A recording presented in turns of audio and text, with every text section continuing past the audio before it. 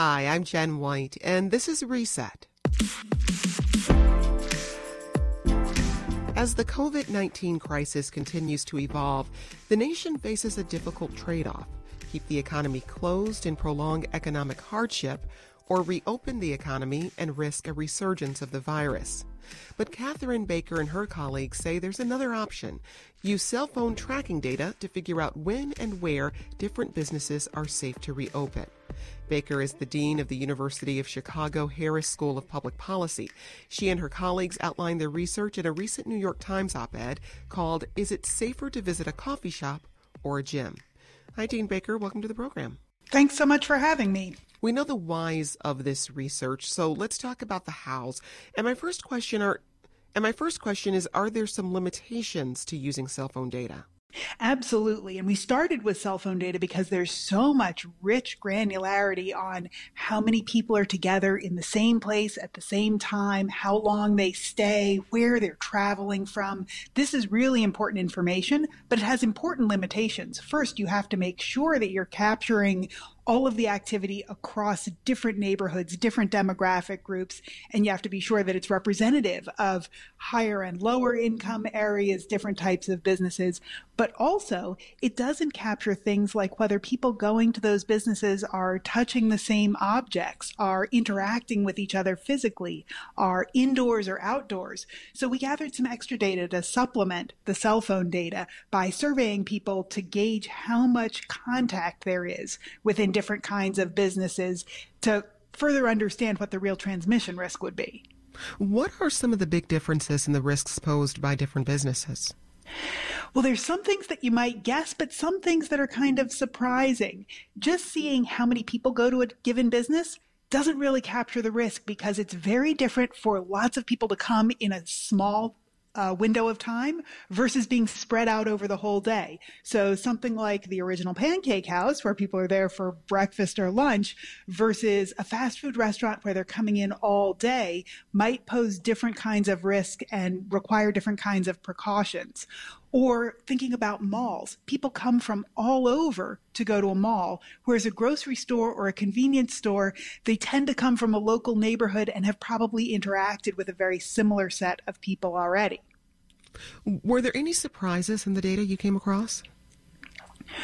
Well, I think we realized how important it was to understand patterns of visiting businesses and dwell time, how long people stay there, to understand how much interaction there is between people. And that highlights some opportunities to also modify business as usual to minimize risks. We've seen that already in the restaurant industry, where people are doing curbside pickup or takeout rather than dining in.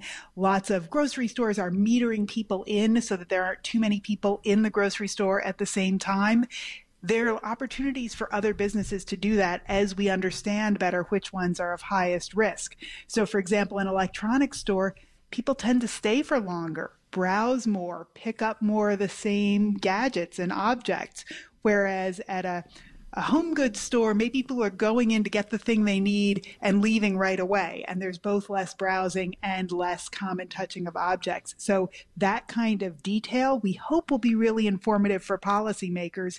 And the thing that I think gave us the most hope was that there's such variation in the risk posed by different businesses that means we can open a lot of businesses with minimal health risk. And that gives us a way to restart the economy without undoing all of the good that we've done by staying at home.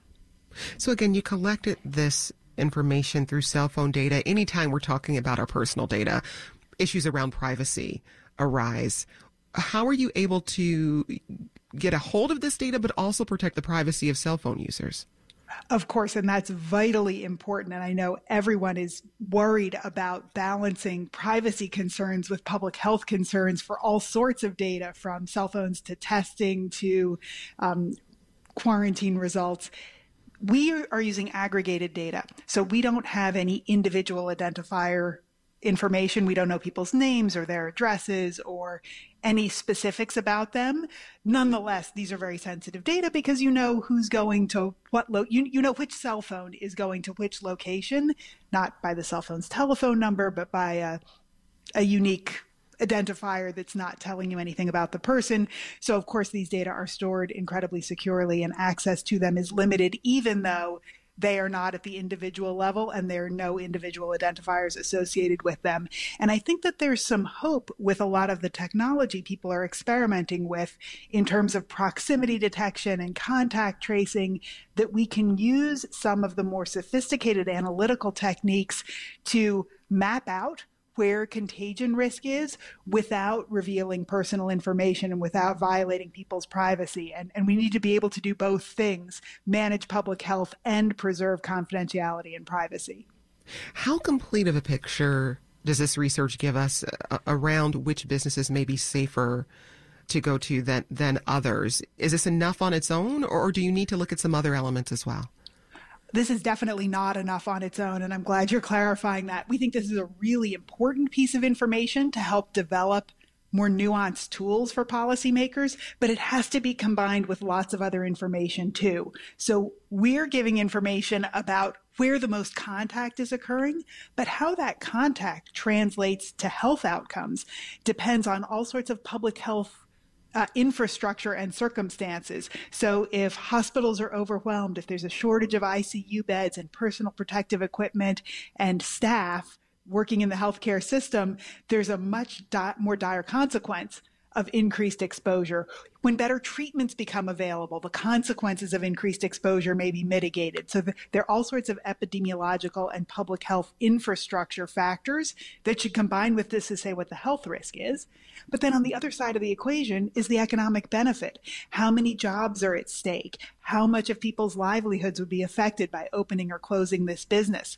That information is also available for policymakers, but we're working to put all those pieces together so that policymakers can have a more complete picture of understanding the risks and the benefits of opening different businesses sector by sector. Dean Baiker, Illinois Governor J.B. Pritzker recently came out with a new 5-phase plan for reopening the state. We're currently in phase 2. That's the Restore Illinois plan. And this is where non-essential retail stores can reopen for curbside pickup and delivery. Residents are required to wear a face covering. Your thoughts on the plan? I think it's really smart to be thinking at a local level, geographic area by geographic area, because lots of things are going to vary from town to town, from city to city, from area to area.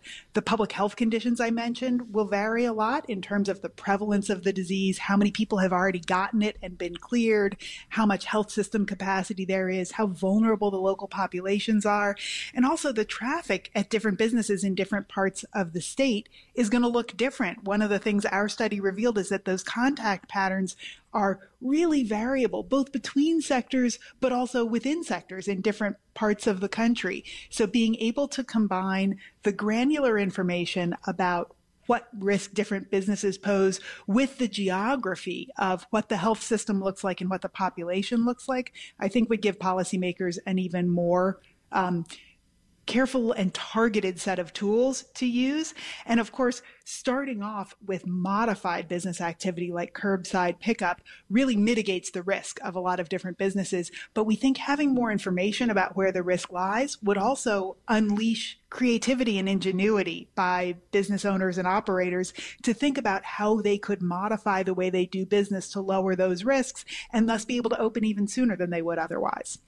Well, Governor Pritzker's plan divides the state into 4 regions, and it's using metrics around testing, hospital admissions, and hospital resources to move any given region from one phase to another. But what I hear you saying is that your research shows there's maybe a level beyond that, rather than thinking just in terms of geographical locations.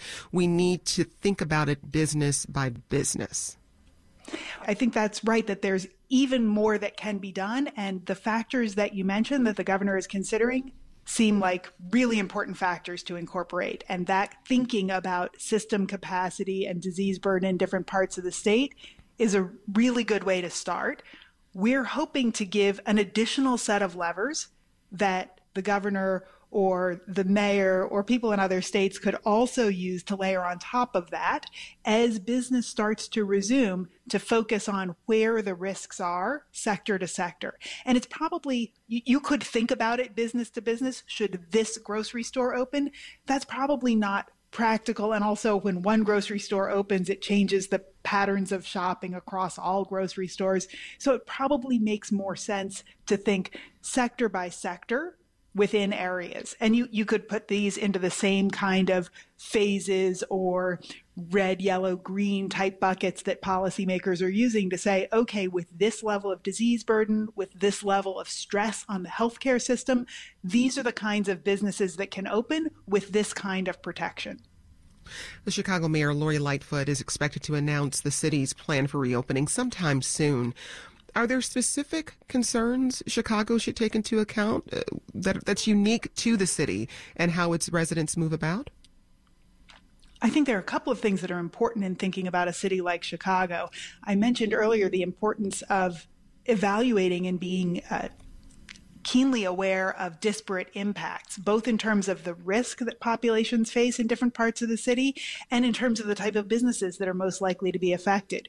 We want to give policymakers tools that don't tell them just what would happen to Chicago, but what would happen on the South Side, what would happen downtown, what would happen on the West Side. Understanding how local neighborhoods are affected can be a really powerful set of information for policymakers who are trying to decide how to phase reopening. And both Chicago and Illinois are wisely thinking about a phased approach rather than just turning the lights back on, which I think all public health experts would agree is incredibly dangerous at this point. So those phases are a great vehicle for thinking in a targeted way. Let's start by reopening these kinds of businesses with these kinds of rules, like limiting the density of people in the business at a given moment, like requiring face coverings as we're doing, or like letting some businesses do pickup or curbside delivery and letting others return to more business as usual because there's actually very little risk posed by them. Is this research complicated at all by the fact that we're seeing really a state-to-state approach to reopening the economy? And you may have neighborhoods that are just across a border from one another where residents can move very freely from state to state. How does that complicate this? You're pointing to a really important dichotomy or set of competing factors in that all of these decisions in some ways are local because health system capacity is local, infection rates are local, population vulnerability is local. So there probably isn't one policy that's appropriate for the whole country. But people move around. Any jurisdiction that you highlight, if you're thinking about Illinois, clearly we're affected in Illinois by people in Indiana and vice versa. We're less affected by people in Rhode Island. So thinking about decisions on a regional basis that takes into account real migration patterns or mobility patterns, I think is particularly important. And for population centers like Chicago, there's a lot of policy that makes sense to be made at the Chicago level. I think we need a more national approach to moving resources around. When you think about shortages in some areas, there's some areas that have way too few ventilators and some areas that have ventilators they could lend. Moving those around the country to meet acute need, moving healthcare providers to the extent possible around the country to meet acute need, that's a great way to deploy resources as effectively as possible. But policies about which businesses are open or closed probably make sense to do at a more local level. What advice do you have for businesses when they're thinking about how to reopen, no matter, whatever region they're in or, what phase that region may be in? Anything they can think about now to try to prepare for reopening to make it safer for their customers? I think that thinking about both their employees and their customers is going to be crucial for the safety of both parties involved and for the comfort and confidence that customers have in coming to that location. So all of the tools that people are currently using, like distancing between customers, gloves, masks, all of those are really useful. But there are also probably lots of other strategies that can reduce risk, that can help lower the density of people's interacting or reduce the touching of common objects. And that's going to vary a lot business to business. In many ways, unleashing the entrepreneurial innovative spirit of business operators is going to be a really helpful new set of tools. It's going to require monitoring and evaluation by public health experts and officials and epidemiologists to say, is this really lowering risk? Is this really appropriate? But I think this disease is going to be with us for a long time. And we need to be thinking about new ways of doing business that are sustainable, that let us return to a level of lower hardship and greater prosperity while acknowledging things are going to have to be different from how they were in the past. And we have probably just begun to scratch the surface of what those new ways of doing business are going to look like. Well, Dean Baiker, too often we see policy that's driven by anecdote and not by research and data. How are you sharing this data with elected officials? We would love for this to be used by elected officials at all levels of government. So we've been talking to the media, and we're really grateful to have opportunities to talk with you and your listeners. We're also talking directly with policymakers in Illinois and in other states as well. And we're trying to build dashboards that policymakers can use to assess both the health risks and the economic consequences of sector by sector business opening. So if any public official out there listening wants to get in touch with us, we would love to help as much as we can and provide data that you can use to make decisions to benefit the people who live in your area. That's Dean Katherine Baiker of the University of Chicago Harris School of Public Policy. Dean Baiker, thanks for speaking with us, and stay safe. You too. Thank you. And that's today's Reset. For the most up-to-date and accurate coverage of the COVID-19 pandemic, tune to WBEZ at 91.5 FM or stream us at WBEZ.org. Be smart, stay safe, and let's talk again soon.